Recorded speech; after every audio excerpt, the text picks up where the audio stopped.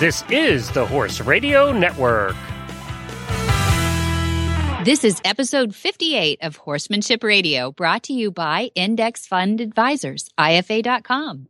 Horsemanship Radio is a part of the family of the Horse Radio Network. And today we have two well-established women in horsemanship that you're going to love.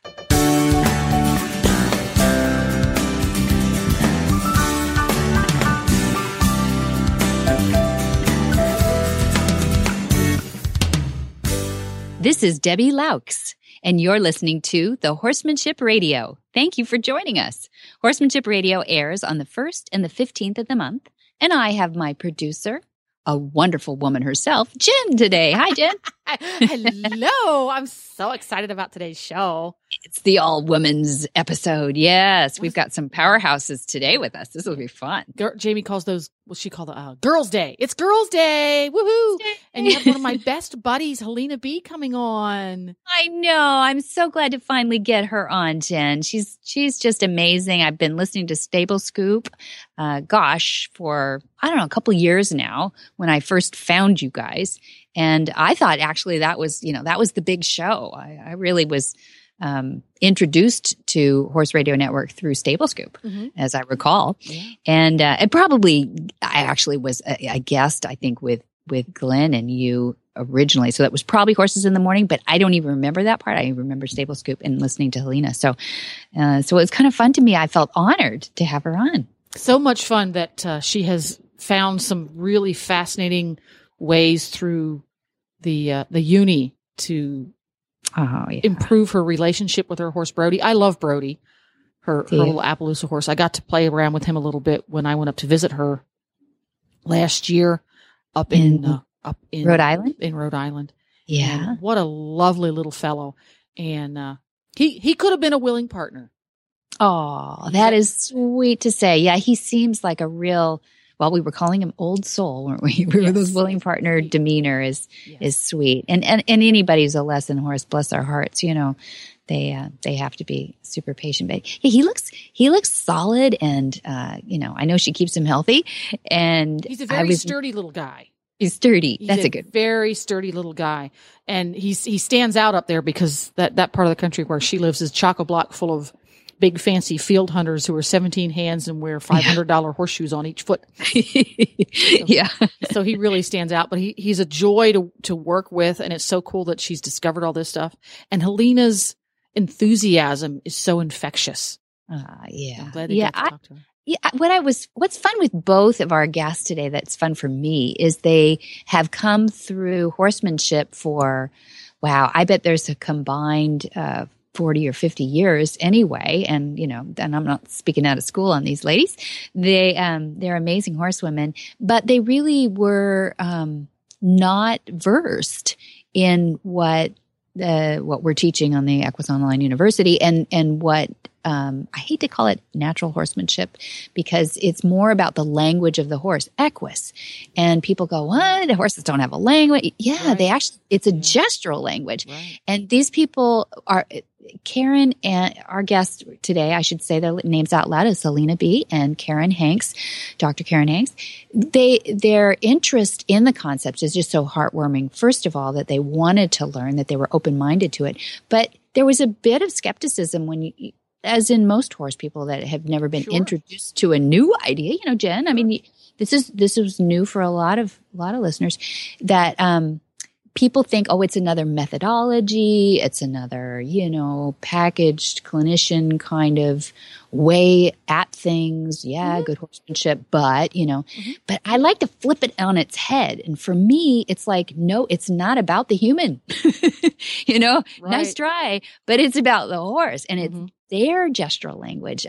They have this predatorial, environment all set up in their DNA, and all we can do is play off of it, and we hope to influence in a good way, bond with them through understanding that. And I think that's what you're going to hear a little bit today, which is really cool. It's really cool stuff. So let's get it started. Yeah. Hi, I'm Mark Hebner, president of Index Fund Advisors and proud owner of Monty Roberts' Willing Partners graduate, He's a Sugar Bear. Investment portfolios are a lot like horses. You need to find one that best suits you, your temperament, and your stage of life. Some people might like an energetic horse and an aggressive investment portfolio, while others are more comfortable with a gentle ride and a more conservative investment portfolio. The trick is to find the one that's right for you. That's what Index Fund Advisors is all about, matching people with portfolios, risk-appropriate, low-cost, and globally diversified investment portfolios. You can find the right portfolio for you by taking the Risk Capacity Survey at IFA.com. That's IFA as in Index Fund Advisors. Or you can call us toll-free at 888-643-3133. That's 888-643-3133. Up next, we have Helena B. And Helena is a native New Yorker, and she later relocated to New England after college. She's had a successful career in marketing and in the IT industry, and that led to her founding a company called Sparkle and Boom. I love that. A marketing firm that caters to small businesses, and she does do work with a lot of equestrian clients as well, and that's where we know her. Helena lives on a small farm in the southern New England area with her teenage daughter and 2 Appaloosa geldings and 2 cats and a variety of uninvited but always welcomed woodland creatures in her area. So she has a sweetheart named Buck, and Buck is a guy. He's not one of the pets. He makes he makes frequent trips to visit her at the farm, and she just loves him. And there's a lot of laughter in their house, and I just love Helena. She is forever a student of all things equine, and she focuses on learning all about disciplines, which is something I really appreciate. She calls herself a fox hunter at heart, but she rides primarily for the pleasure now, and we're trying to bring some of that joy back to her with this story of Join Up. Well, welcome, Helena B. to Horsemanship Radio. I'm so glad to finally get you on. Thank you very much. I am so nervous and excited to be here. It's like I'd never done a podcast before in my life. My gosh, you're just not used to being interviewed. You've just put everybody else on the hot seat, right? It's true. It's true. You and Glenn both. So now you're on your own, and you're the interviewee. Yeah, and I'll totally mess it up. So No, you won't. But somehow I'll find a way to blame Glenn. Yeah. And besides, we can edit everything out. But no, we won't. We won't. No, we're going to have some fun today because I wanted to talk to you about a post that you put on my Facebook page that I hope everybody gets to see because then they get to see your horse, Brody. Could you describe Brody for us before I get into the questions? Brody is such a love. He is he's a 17-year-old 15 2-hand Appaloosa gelding that I bought off of Craigslist. Believe it or not. Yep. Oh. He'd had a couple of jobs prior to me getting him, and that background is sketchy. All I know is that he was a trail horse for a year or two, and then he was a lesson horse in a Morgan barn. Funny. He was going to the Morgan shows. They were actually taking him along because he was such a good lesson horse that he would go to their shows with them. So I picked him up for a song, and he was a little stunned when he got to my house and saw lots of grass and the freedom to do whatever he wanted. And so I got to see his personality develop, really just come out. I got to see him blossom. Yeah. And he's a very gentlemanly type of horse. Well, lesson horse too. He's a patient boy. I love that already. He's a patient boy with a hard mouth. Oh yeah, that's true. That's true. But you've ridden him though. So what discipline did you ride him in, or if any, or what saddle? Well, I ride English, so I'm a hunt seat rider. I guess you could call me a fox hunter at heart, but I do a little bit of everything. Mostly now it's just been trail rides, just for pleasure. Yeah. So tell me what fox hunter at heart means. Well, I started riding in the hunters and jumpers and equitation ring, and that was fun until I broke a couple of bones and decided to figure out what this having a good seat means. And then I started riding with a centered riding instructor, and that completely changed my life. I went from jumping a course to getting back on the lunge line and doing, seated work with no hands. So, then I got into a little bit of dressage here and there, did some shows. That was fun. And then I met Coach Jen from Horse Tip Daily. Oh, yeah. And we both worked at a fox hunting barn, and it was trial by fire. They needed somebody to kind of get out there and get some of the hunt horses out and schooled out in the hunt field. And, you know, if you were a warm body, that was your job. It's a pretty exciting job out there too, right? It is so much fun. It is clearly, to me, it's the best because the horses really enjoy their jobs and there's very little restraint. They get to do what they like to do. They get to do it in a group. And, you know, there's some things you have. Obviously, there's a lot of training that has to go into making a good field hunter, but it seems to be the most natural of sports. So there's just a lot of freedom in it. A lot of people always worry about the fox as soon as you say something out loud about fox hunting. But tell us a little bit about did you do a drag scent or what was this? Yep. I ride out with, I learned riding out with myopia hounds, which is a drag pack. So we don't hunt live quarry, they call it. But in America, it's really fox chasing. So the point of it is to, for the hounds to, first they have to find the fox and then their job is to drive it back to its den and then they're pulled off. In the UK, where hunting is not banned, the hounds are allowed to drive the quarry to ground, but they're also they can send in like terriers and other breeds of dogs to go in and finish the job. But for the most part, I feel guilty killing fleas. So I can't kill anything for sport. So I've ridden just with drag packs. Yeah. No, I wanted you to say that out loud so that we get the fox hunter at heart, because we've had a master of foxhounds on Horsemanship Radio before, who I love. Her name is Melody Fleckenstein, and she's up in the Northwest, up in the Seattle area. Okay. Beautiful, and I love what you just said, that it's like kind of the most natural of disciplines because you're just out there. It's like a really fast trail ride with an object in front of you, right? And a bunch of dogs. So and you know what? When that object is the horse's butt in front of you, that's kind of cool too. It is. That's true. They do, it's very much the herd mentality. And you have to be able to respect.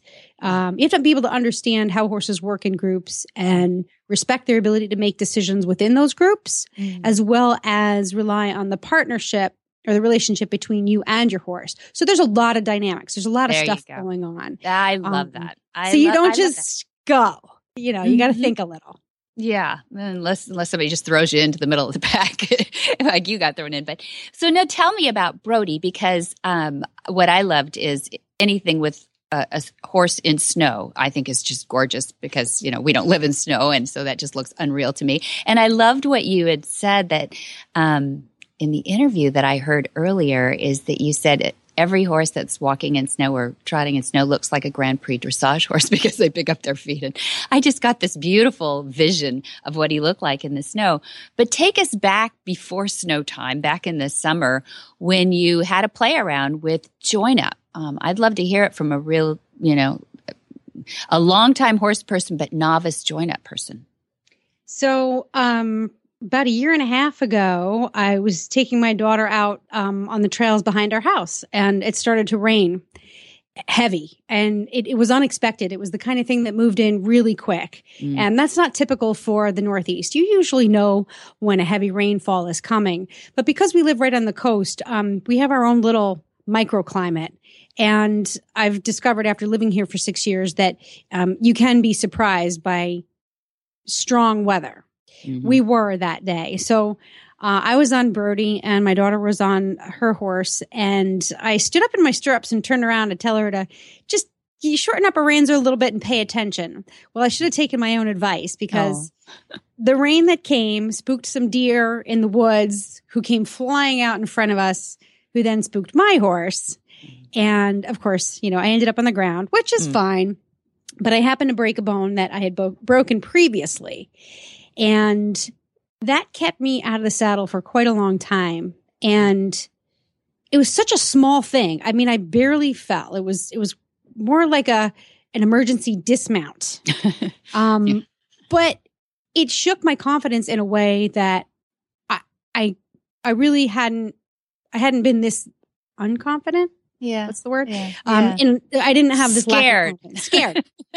Scared. Because I just was like, every time, every time I come off, is that going to mean 6 months out of the saddle, or what is this going to mean? Right. So that translated into some new language, some new dialogue with Brody that I hadn't planned on, because when I got back in the tack and started riding, he was more anxious than I'd ever known him to be. Mm-hmm.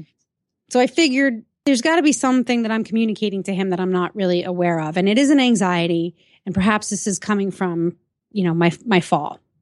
Yeah, so, probably. I mean, it happens to all of us. We all know the feeling, whether we get over it in 6 hours or, 16 months. We've all lived through it. Yeah. And you feel like I've been through this enough. I should be able to, fix me up, get back on, get your head straight, and figure out what you have to do. Yeah. So that wasn't happening as quickly as I would like it to, because I'm an impatient type A person. And I said, let me just reach for this. I had signed up for the Equus University a while ago as part of Stable Scoop. And I said, let me just see what we got here. Maybe there's another way I can. What I really wanted to do was block whatever I was, whatever bad things I was telling Brody. I needed to block that. Okay. So, of course, I went through the first 4 lessons of the Equus University online, and I was mesmerized. Oh, okay. I was mesmerized. It was so simple. And the little videos they're just long enough that I can digest what's in them. So, sometimes you go on these tutorials, or you can read books, and you get so overwhelmed with information. Yeah. I thought, well, let's just give it a try. And sure enough, Brody was like, oh my God, what took you so long? I've been waiting to join up for 4 years now. It was really a very simple thing. He was licking and chewing, and those circles were getting smaller, and it was amazing. I was kind of surprised. Yeah. So physiologically, you were starting to sync with him, which is what's going on there. It's no difficult thing to figure out. If you'd put a heart rate monitor on both you and Brody, horses are animals of synchronicity, aren't they? Herd animals have to all catch the adrenaline. When one sets off the alert, they all got to go. And so the adrenaline gets a rush in it. So we can do that. We can do it without even knowing that we're telegraphing our physiology. They can read cortisol levels. Horses are amazing that way. So you were doing that, but you were trying to bring it down. Did you notice? So people are trying to wonder here what you were doing there with the licking and chewing and the circle, I imagine. And so tell us a little bit, right? And it sounds a little odd so far. And this isn't a psychic thing, right? Let's get that clear. No. Oh my God. And I'm the biggest skeptic there is. If there's something that you can package, put a brand on, if you have a registered mark on your type of horse training, I'm going to run as far away from it as I can. Yeah. So the fact that I decided to try this was a big enough hurdle to begin with. There's no hoodoo going on. Yes. It is very physiological. So what I learned now, I'm talking a hack here. This is like just very short amount of time studying this, is watching Monty position his body, how to send a horse away, what to do with your eyes so that you're communicating, I want you to go away, or I want you to stop. So they're just very basic tasks that you're using your body language to communicate to your horse. So I studied them very carefully. I'm not one for precision. So, if your dad said, position your body at 45 degrees, I went out there and I was like, all right, I'm really going to try this. I'm going to do this at 45 degrees. I'm going to look at his shoulder. I'm not going to look at his eyes. I'm going to open my hand or close my hand. Now, for those of you who don't know what join up is, these are all little techniques, little body language cues that are actually part of the communication process with your horse. Mm-hmm. So I studied very carefully. I decided to be precise just to see what would happen. Yeah. And I found that through the focused attention that I had on being precise, I calmed down. And therefore, the message that I was trying to get to Brody was very well received because I was focused. And then what I found was that probably 2 or 3 turns of him around the circle. Now, I don't have a round pen. I have a big field. So I'm already a little extra challenged. Yeah. But two or three circles around me, I found that the body movements in Join Up were very intuitive. So understanding where my horse's balance center was, his pace, his rhythm, I found that to become very much a part of, I didn't even have to think about it. It wasn't in my conscious mind. Good. That's because you've been around a horse and you're starting to intuit what his reaction to you is. Yeah. But it happens quickly. So like, even if you haven't been around a horse as much as I have, I think it's one of those things that, you do get it. You get it like right away. Oh, okay. I see how this works. Mm-hmm. You begin to feel where your horse is in time and space through the Join Up. Mm-hmm. And you didn't think that would happen. Did you think it would be more superficial, or what did you think would happen? You know what I did? I thought nothing. I had zero expectations. Good. I had to try to really clear my mind. Prior to actually going out there and doing this, what I thought might happen, or what I thought was happening for people who did this, was that they just spent a lot of time with their horses, and it was basically conditioned response training. Mm-hmm. Right. You know, you do X, I do Y. You do X enough times, I'll do Y enough times, and there we have a pattern. Right. This is not that at all. What is it? I don't know, but it doesn't matter. That's good. It's okay. Maybe I can figure this out while I'm on here with you.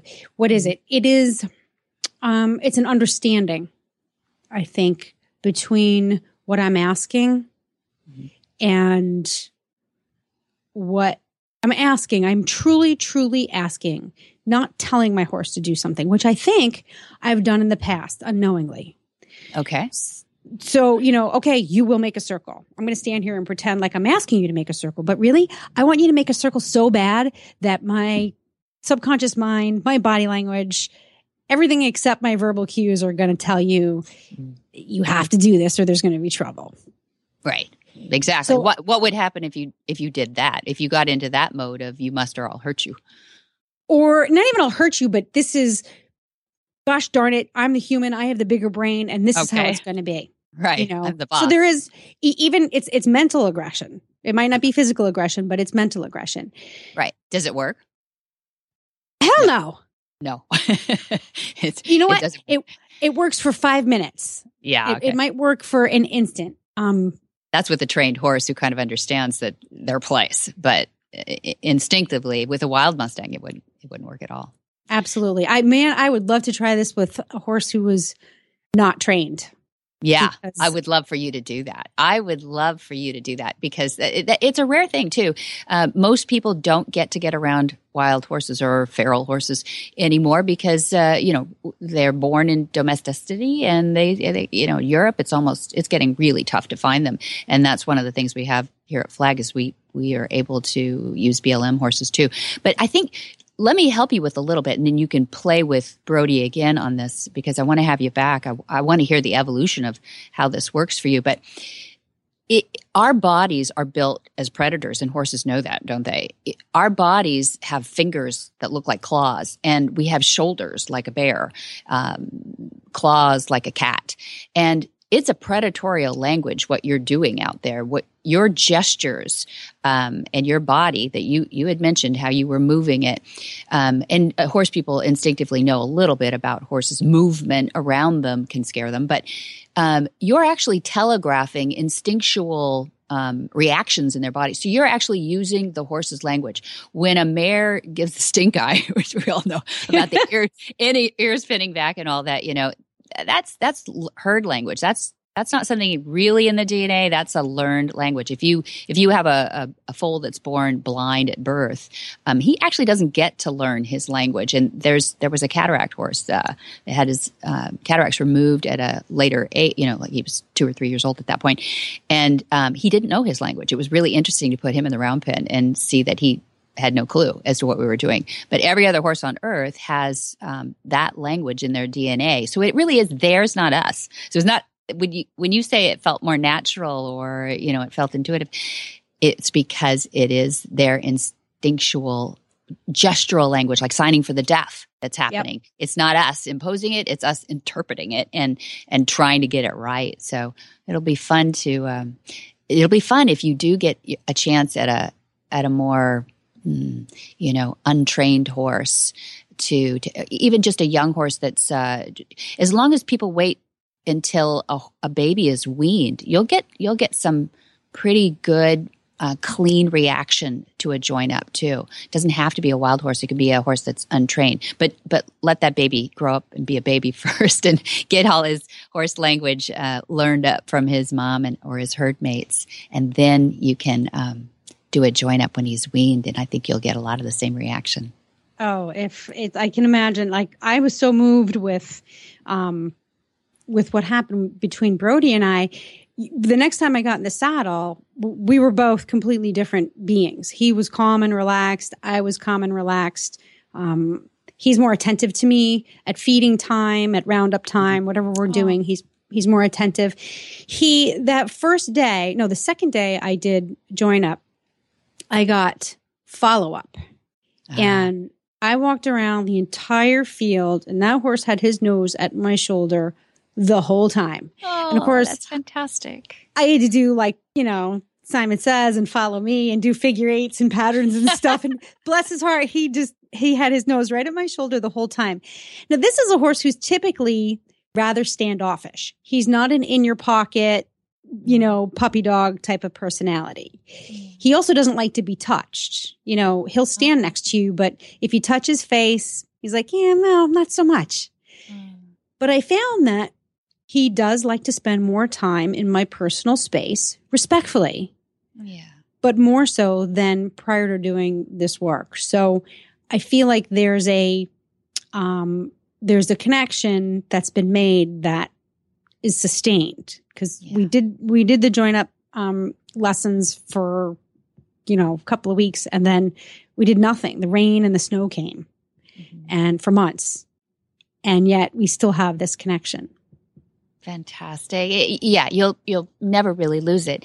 And I would like to follow up with you too and see where you take it, because you'll have some fun doing obstacles on the ground. There's a lot of fun things you can do to play with this and keep that. You don't have to do join up. 5 to 7 times really is the typical amount of that you'd ever do with a horse in join up.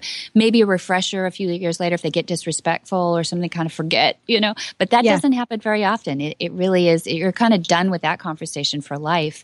But you can use the join up concepts then for life. And when we say join up, it's not a package. It's their language. Equus is what Dad calls it. Monty calls it. And it really is their gestural language. There are accents, sort of interesting. There's accents depending on their predatorial environment. In Namibia, they don't have the big cats or anything. They just have a little snake. So those horses will walk up to you. They don't have the same predatorial response that, say, a Brumby does in Australia or our American Mustangs do here in Nevada and Arizona. So it's interesting to see the accents, but basically, world over, they all know the 4 signs of join up, and we'll have to go into that again some other time. Would you be back? Can I have you back, Alina? Yes, I can't wait to tell you about my next adventure, whatever that will be. Exactly. We'll have to write it. Okay. Well, actually, we're trailer shopping, so and Brody's not too keen on loading into trailers. So I think I'll be on Equus University. Yeah, there's a lesson for that. It's like there's an app for that. There's a lesson for that. I'm packaging again. Sorry. But there is. We have about 390 lessons up there now, and people can go to MontyRoberts.com or MontyRobertsUniversity.com. And I want to follow how you absorb those lessons. There's no process that you have to go through. It's completely choice-based, as it should be. We are with horses. So, let us know how that's doing for you and if there's anything that you need. But I mostly just care about Brody at this point. He sounds like a wonderful man. Oh, he is a love. And he's just, everybody has a horse like this, like the horse of a lifetime. He's a legend in his own time. Yeah. Absolutely. Well, thanks again for joining us, Alina, on Horsemanship Radio. And I look forward to having you back real soon. And I'm glad we got put together finally. Me too. Thank you for having me. It was beyond a pleasure, Debbie. Thank you.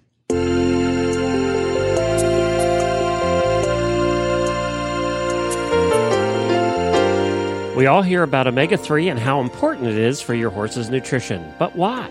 Well, simply put, horses were created to get all of their nutrition from live, natural grasses.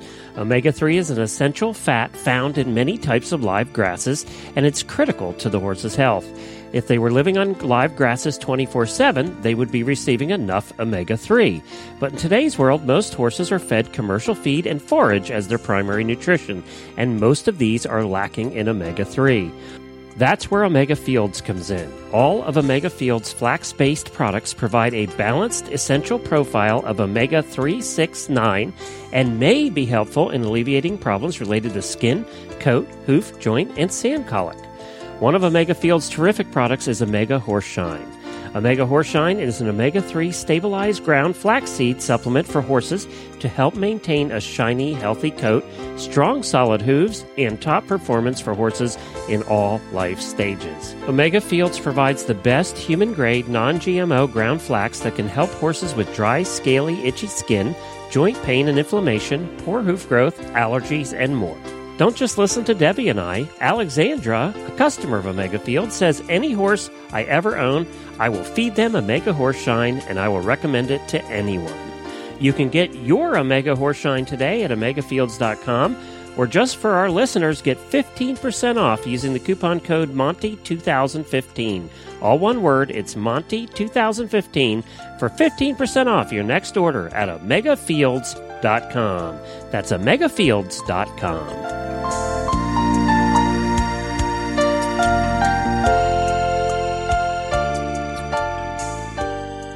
Dr. Karen Hanks is a specialist in helping humans and animals to find their perfect form and movement through a variety of alternative methods. Well, welcome, Dr. Karen Hanks. It's been a long time coming, but I finally got you on the radio. How are you? I'm so well, and I'm so excited to be on the radio with you. You have no idea. I just can't wait to be sharing some time and chatting with you. Well, I can't wait to share you with our listeners because you just, when I think of Karen, I think of just joy. And when you see her photo on our show notes or if you've seen her website, you'll agree with me. She just exudes joy. And I had to do a little homework and I wanted to see what are your roots that bring that joy out of you. And you have an amazing background. Didn't exactly follow all traditional avenues, but tell us a little bit about growing up in the Hanks household with your family. With my family, well, I'm an only child, and I grew up kind of in rural America on the East Coast in New Jersey. And my dad died when I was very young, and well, not very young. I was 11, and it was like this amazing thing for me because my dad and I were so close, and I had premonitions that he was actually going to die, and I was there, and my mom and I found him, and it changed everything in my life. Not to say that I wasn't joy-filled and looked at life in such an amazing way, but moments before we found my father dead, my dad and I were laughing and joking and so full of life. Mm-hmm. And I thought, and my mom actually yelled at us that we were being too happy, I guess. She was trying to sleep, poor mom, right? She was exhausted. But it made me really realize that in any moment, everything can change so dramatically that each moment is so incredibly precious, and to really, never take that for granted. So that was the kind of the grist for the mill for me to really measure probably and still is, that's the joy that my dad gave me, even though he left me so young, was, and his family, was to really know that those things, that lesson can always live on. And in any moment, there's like, what's so big, right? I guess we're in a conversation, what could be so big that it could take you away from the fact that you're actually alive and you're loved, and, so you can go, okay, that wasn't so fun, but it's all good because we don't know the next piece that's, you're only seeing a small part of life, and that next puzzle as it reveals itself. Sometimes we're not grateful enough, right? We're grumpy, and then we're kind of like, oh, okay, that's how that worked out. Oh, okay. But instead of going, wow, right? So over exuberant all the time. Isn't she great? And this is what I love about you. You take so many clouds and you do make silver out of them. And you've done so well with what you've been given too. Your physiology must be built differently than the rest of us, I think, because, your adrenaline you're joy filled, but your adrenaline's very low, and you work so well with horses that way. It's amazing to see. But I'll let everybody know that you have a degree in chiropractic, but you've never practiced it in the ways that you were taught in school. Tell us a little bit about why and how. Yeah. So I've done like all kinds of things. At some moment when I was 24 years old, I had 24 jobs, and every one of them I loved. So my mother kind of directed me and said, hon, you're going to have to choose like one thing. Right? We got to corral you into something. And so I had danced, I had taught dance, I had partnered with medical doctors to do exercise programs for people who were ill through biofeedback. And so I always had this sort of sciencey, like high-tech kind of interest, as well as a really organic, like, our bodies, our life should always be steeped in the earth and what's natural and what our bodies know. So when I went into chiropractic, I'd actually been asked to teach exercise on public television as a television show, and I thought it was hilarious. Actually didn't think it was a viable thing. And so I was very, very healthy. And when I went to chiropractic school, I was very injured. And it was not by any one thing. It was by chiropractors, actually doctors who had been licensed, watching over student doctors or doctors who were licensed, working on me. And because my body was so, at least this is my belief, so flexible and so healthy, these things were not really part of my healing process. So when I got out, again, more grist for the mill, I got out and I said, wow, I'm like eons worse than when I started. So I can't do this to healthy people. So what is my path here? And that's when I really started looking into what is the deeper thing. And again, nothing against any of the education or anything. It was just not my, God-given, divine appointed path. It was to go in this other direction. And as a result, I had the opportunity to work on crazy, crazy ill people of all different dimensions and also animals as well. And so all of that neurology and all of those experiences where, people have either come to me and said, Dr. Karen, you're my last hope, or, Dr. Karen, I'm putting this animal down if you can't help, have really, I have a big tool bag of things that are way, way, way beyond my foundation. And so I'm grateful for that, but also grateful that I'm not, that there are others taking care of that part of life. But that's not my path. Yeah, because you've worked with not only the animals, but you've worked in special ed and autism and people with trauma. Yeah. So your tool bag with people alone is huge, right? You've got a lot of different experience. Mm-hmm. Indeed, yes, incest and recovery, and all kinds of things. Yeah. So that pulling on that experience alone, makes me appreciate you, and I think the listeners will see how.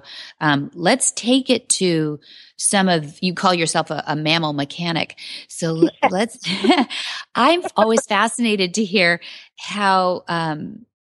The parasympathetic and the sympathetic nervous systems in our bodies are so they pull against each other. And I think this is where people will understand the traction that you get for the healing that you are able to give. Could you go into that a little bit about the difference between those two? I would love to, because, this is like my big thing that I love to talk about. So let me start with a teeny story that hopefully will be helpful. This will be the first time I'm using this. Oh. I was teaching in Kentucky at Asbury University, and Stacy Westfall was in the audience, and she was laughing a little bit while I was giving this talk, and it was on sympathetic and parasympathetic nervous system. And the punchline on this is that she started thinking, how was she going to remember this? She kept saying, I don't know, Dr. Karen's talking about all this, and I'm not going to remember it.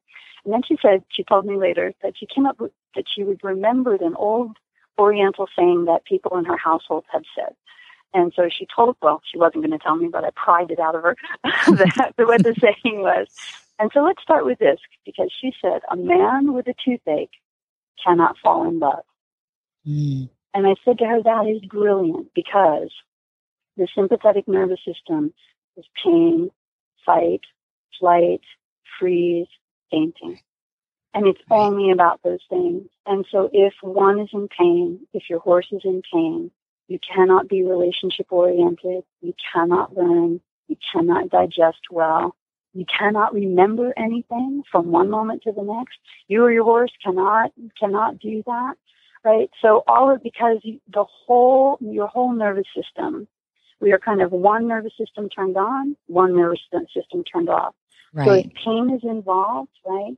The other things about relationship and what the parasympathetic nervous system is about, which is that good digestion, good learning, seeking relationship, being other-oriented,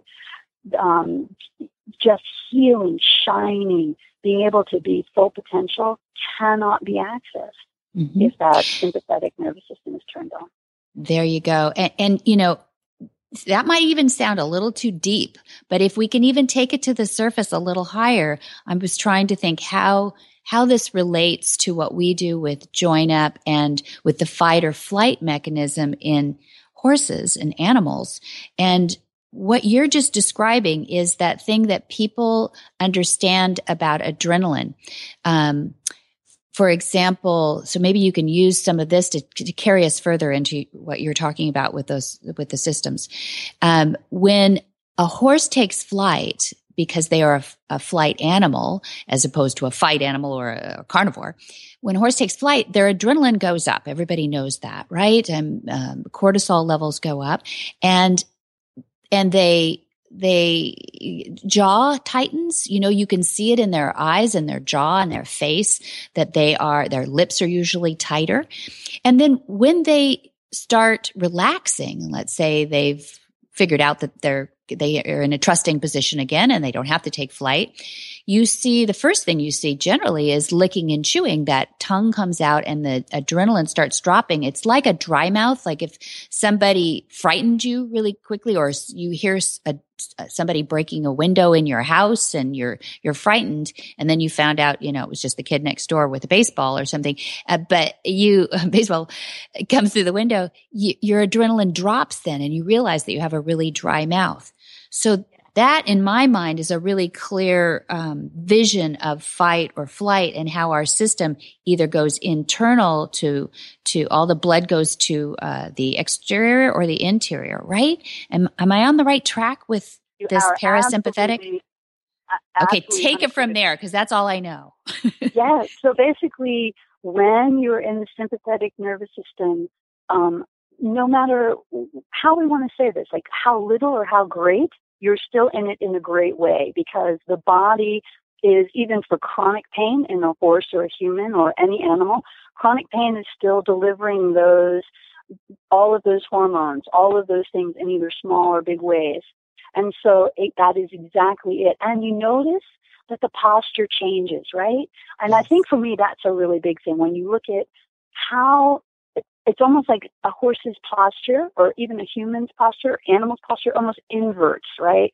When they are in that sympathetic nervous system, things are tightening that shouldn't be tightened. And basically that's what happens. The body is pulling blood from the digestion, pulling blood from any of your day-to-day activities, thoughts, right? Focusing the mind with all of the hormones that are being released on what and only what. The only question is, how am I going to survive this?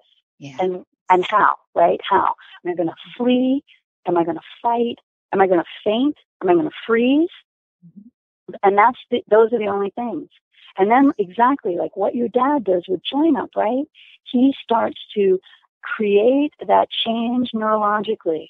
And there are all kinds of things we could talk about like neuroplasticity and all of the things that your dad is actually kind of neurologically creating. But let's just talk about those nervous system things that he is basically wooing in a way, right? Creating an environment of such trust that you see it in a moment almost, where that sympathetic nervous system turns off and the parasympathetic nervous system turns on. The horse's eyes dilate. They start to lick, and they look at him, and they and all of that trust and relationship stuff, which is deep, deep, deep in that parasympathetic nervous system, is available and comes forward, towards your dad and all of the people who use the tools that he so brilliantly teaches. Well, that's that trust system. So now tell us a little bit about the tapping technique, or how you get that animal or whomever you're working with, that patient, to switch from their sympathetic to their parasympathetic and release that ability to start to heal. Tell us how you do that.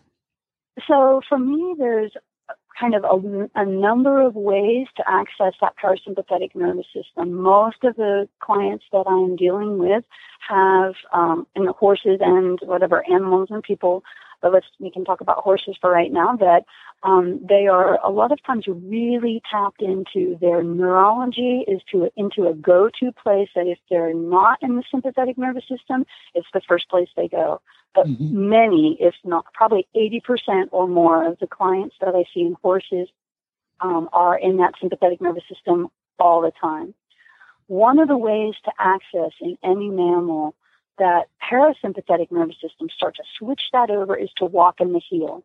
So we have already neural pathways in the body that when we're safe, when a horse is safe, it'll hit the heel first and come off the toe.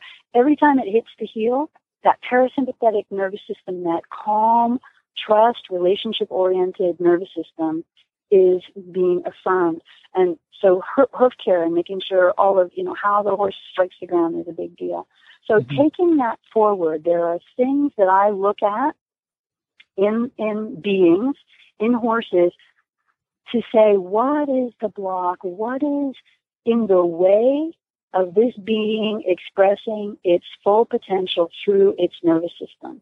Now, there are times that we have remapped our nervous system, and we can do that pretty readily. You and I have talked a little bit about that, how in the past that say for, someone who has experienced war or animals who have experienced deep abuse, even when you offer them sometimes things that would normally work for other mammals, our neurology is so incredible in keeping us alive, and horses as well, that it can remap, go over what is normal and natural into something that's not normal. So, for example, the release as a reward, sometimes in the horses that have been incredibly abused, the release is actually drives them deeper into the sympathetic nervous system. So in some horses, they have basically, and it's neural. It's not like they just learned it. It's actually in that neurology to keep them, if somebody hasn't used that properly, right? Somebody has overridden their neurology. So for me, I look at all of these different factors in a horse and look if the top line is dropped and what's moving and what's not moving, and really look to see what nervous system they're in, how that nervous system is working and how it's built. And then with the tapping, either start to change the pattern of how that horse can actually, or human can actually start to access that parasympathetic nervous system, how it is that we can most, I don't know if I want to say most efficiently, I guess, but maybe offer in service to them, how is it that we can remove the pattern or remove the block that they're actually carrying physically, it's also carried, emotionally as well, and remap that neurology for them to be normal and natural, which is almost 100% of the time we're supposed to be in the parasympathetic nervous system. Only when something comes to eat us or whatever are we supposed to go in the sympathetic. And that happens, as you know, way too often in our lives for our animals. Stress. For our horses now. Exactly. We're not built for this. We were never built for this, the way we live. But that's that ushering. And so the tapping, with that, a study came out probably almost 30 years ago, that the weight of an American nickel is all that's required to move basically a joint in a human body. And so there's very little pressure when you find in the right place, because the body is always seeking its highest potential. So I look at things as that we're not manifesting that potential because there's something in the way. This is not normal and natural for us. So let's kind of move what's not normal and natural for the horse, or again, for the being.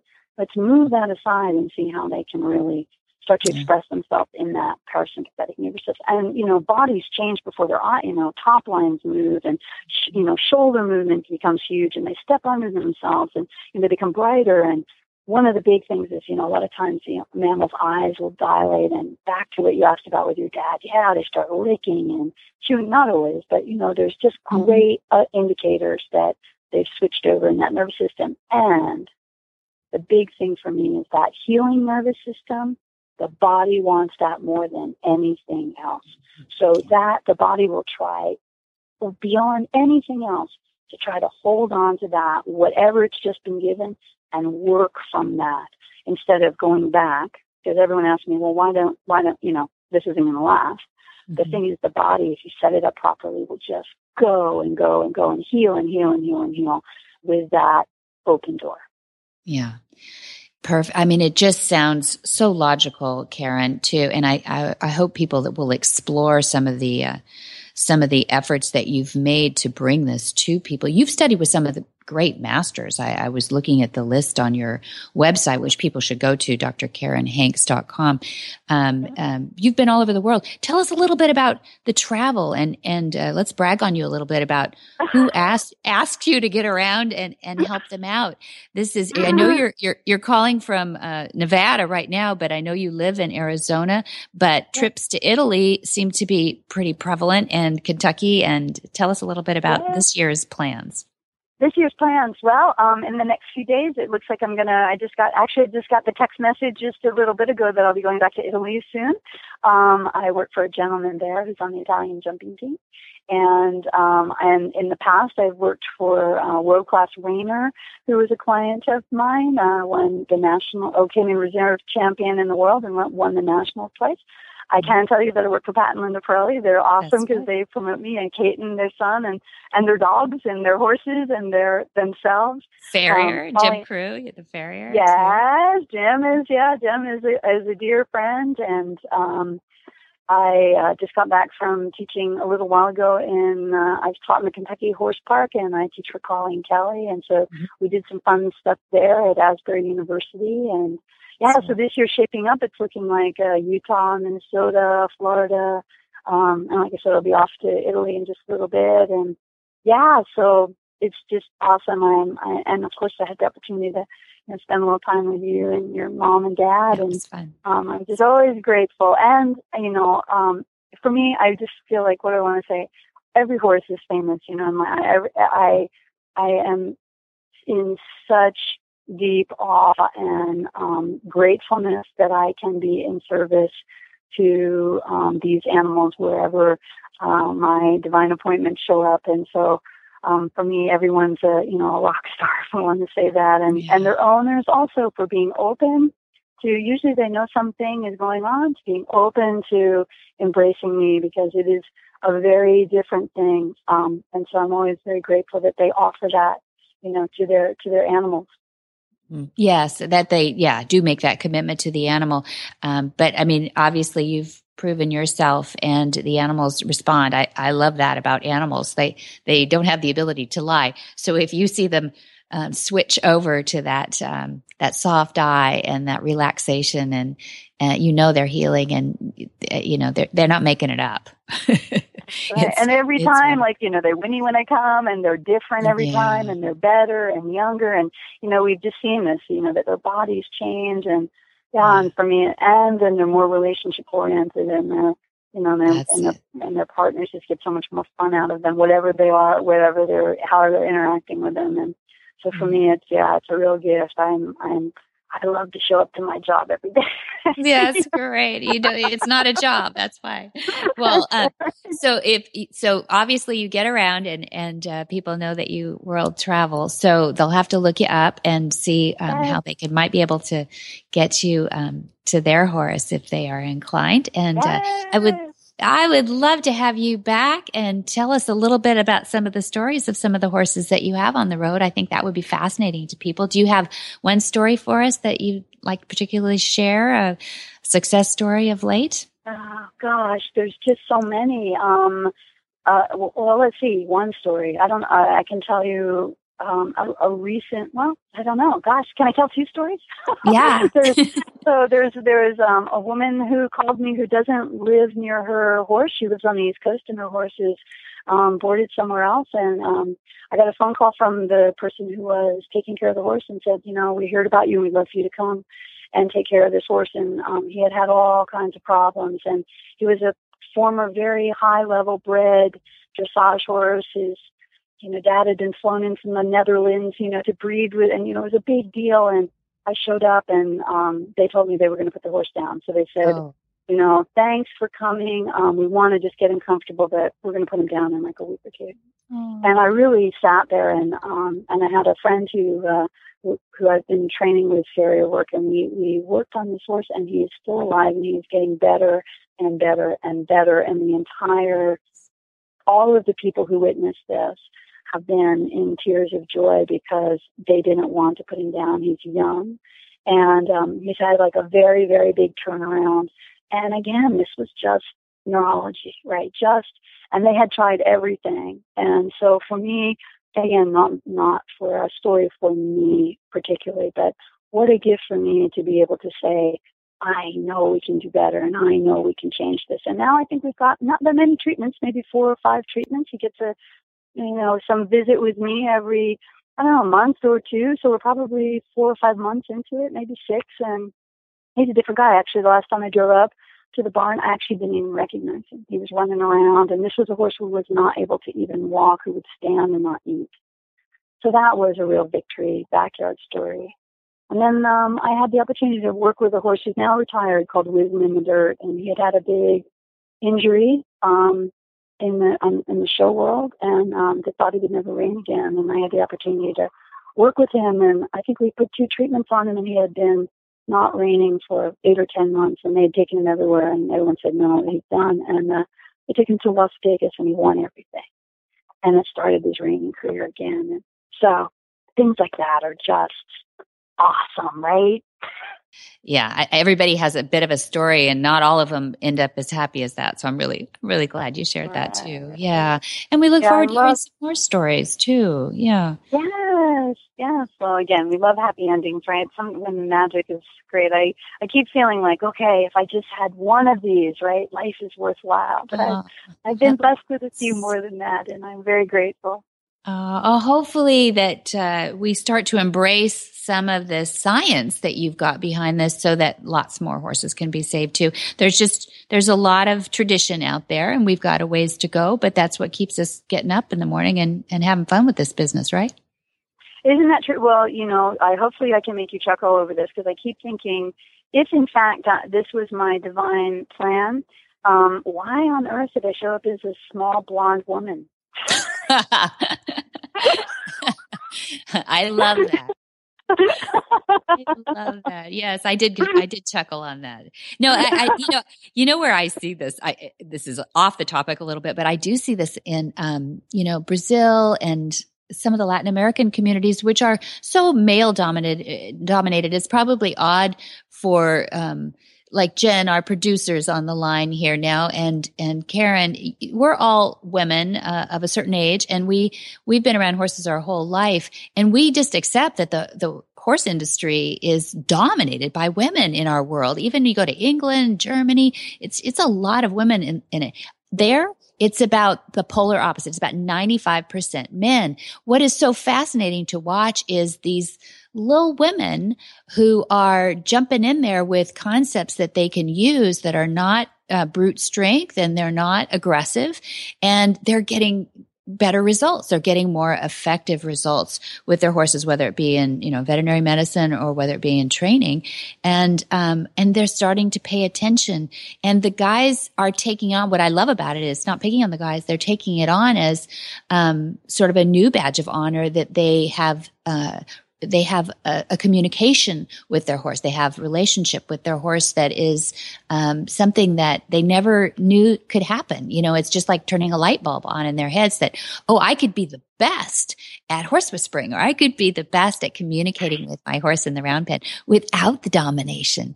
And so this allows for women to kind of come in the back door in those cultures where they haven't traditionally gone before, because there isn't that big strength needed. But that's a long story to say, yeah, isn't it cute that you're blonde and small? I know. I love that. That's one of the trips that I was in Italy. The one farrier, we were talking, and he was so cute because he was arguing with me in Italian and English and Italian and English. And then when I finally explained it to him, he said to me, "You're right." And I was like, "Yes!" It was so good. And he changed everything. And I had that moment where I thought, this is why I show up. Just what you were saying, right? This is why we show up. Yeah, it was awesome. It's exciting. It really is. It really is exciting. Well, it's exciting having you on here. I'm so glad that you made time for us. I should tell people that she is sitting in the corner of a hotel and on her cell phone, making great effort to give us this interview and imparting your wisdom. I really appreciate it, Dr. Karen Hanks. Oh, Debbie, thank you so much. It is always a gift to be able to share time with you and wisdom and insight. Thank you so much.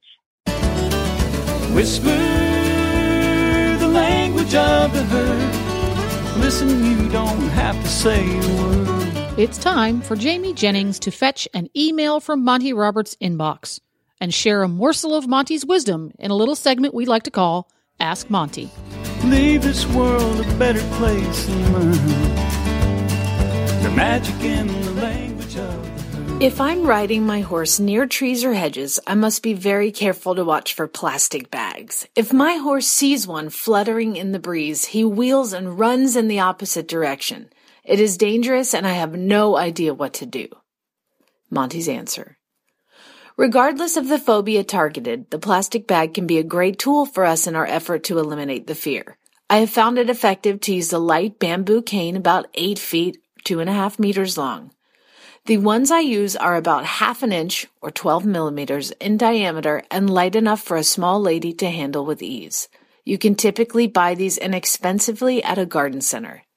A plastic shopping bag can be attached to one end of the pole using a rubber band to secure it. A second rubber band can encircle the plastic bag to hold it close to the pole so that it doesn't fly around in the breeze. I start out simply by scratching the horse all over his body with the end of the pole that has no plastic bag on it. The plastic bag is on my end of the pole under my arm. Working with the pole, I touch the horse until he accepts it anywhere I want to stroke him with it. When I see the horse relax, I take the pole away. If the horse tends to be frightened and elevate his adrenaline, the pole must continue to approach him. He soon learns that the way to get the pole to go away is to relax. When my horse is standing perfectly comfortable through the procedures involving the bamboo pole, I then reverse the pole and repeat the process with the end covered by the lashed down plastic bag. When the horse accepts this end of the pole, I then remove the second rubber band and allow the plastic to float freely. This will generally evoke a big fear response. I use the same technique of taking it away when he relaxes and bringing it towards him when he's tense. When my horse will stand with one little floating plastic bag, then I attach 4, 5, or 6 plastic bags to the same end as the original one. I work to achieve complete relaxation while these bags jump up and down on the back of the horse, rub under the belly, down the legs, and even from the chest up to the jaw, stroking the throat of the horse. If my horse is frightened of birds and things above him, I do a lot of elevating the plastic bags, flying them above his back and then bouncing them down onto his hips, back, withers, neck, and even the top of his head. When the horse will stand for this procedure, you are well on your way to eradicating fears and phobias of all kinds. Remember that the dually halter is there for schooling should the horse try to blast away at any point in this process. If you feel as though you're getting into trouble, it is appropriate to back down to a level that is attainable and then once more work towards those procedures that the horse finds difficult to accept. At this point, one can begin to target the particular phobia at issue. Obviously, we have by now dealt with the little plastic bag and have begun to eliminate the fear of birds coming from above. Now it is a matter of creating familiarity with the objects listed above. For more great tips, go to MontyRoberts.com and click on the orange banner that says, Get Free Horse Tips. Hi, I'm Monty Roberts, and I'm dedicated to training horses without pain. You can learn to do it too on my Equus Online University. Western, English, the beginner, or the advanced rider. It doesn't matter. You can connect with other students online too, on our forum, and there's a new lesson every week. It's a lifetime of learning for you on my Equus Online University at MontyRoberts.com. What in the wide, wide world of sports is going on here?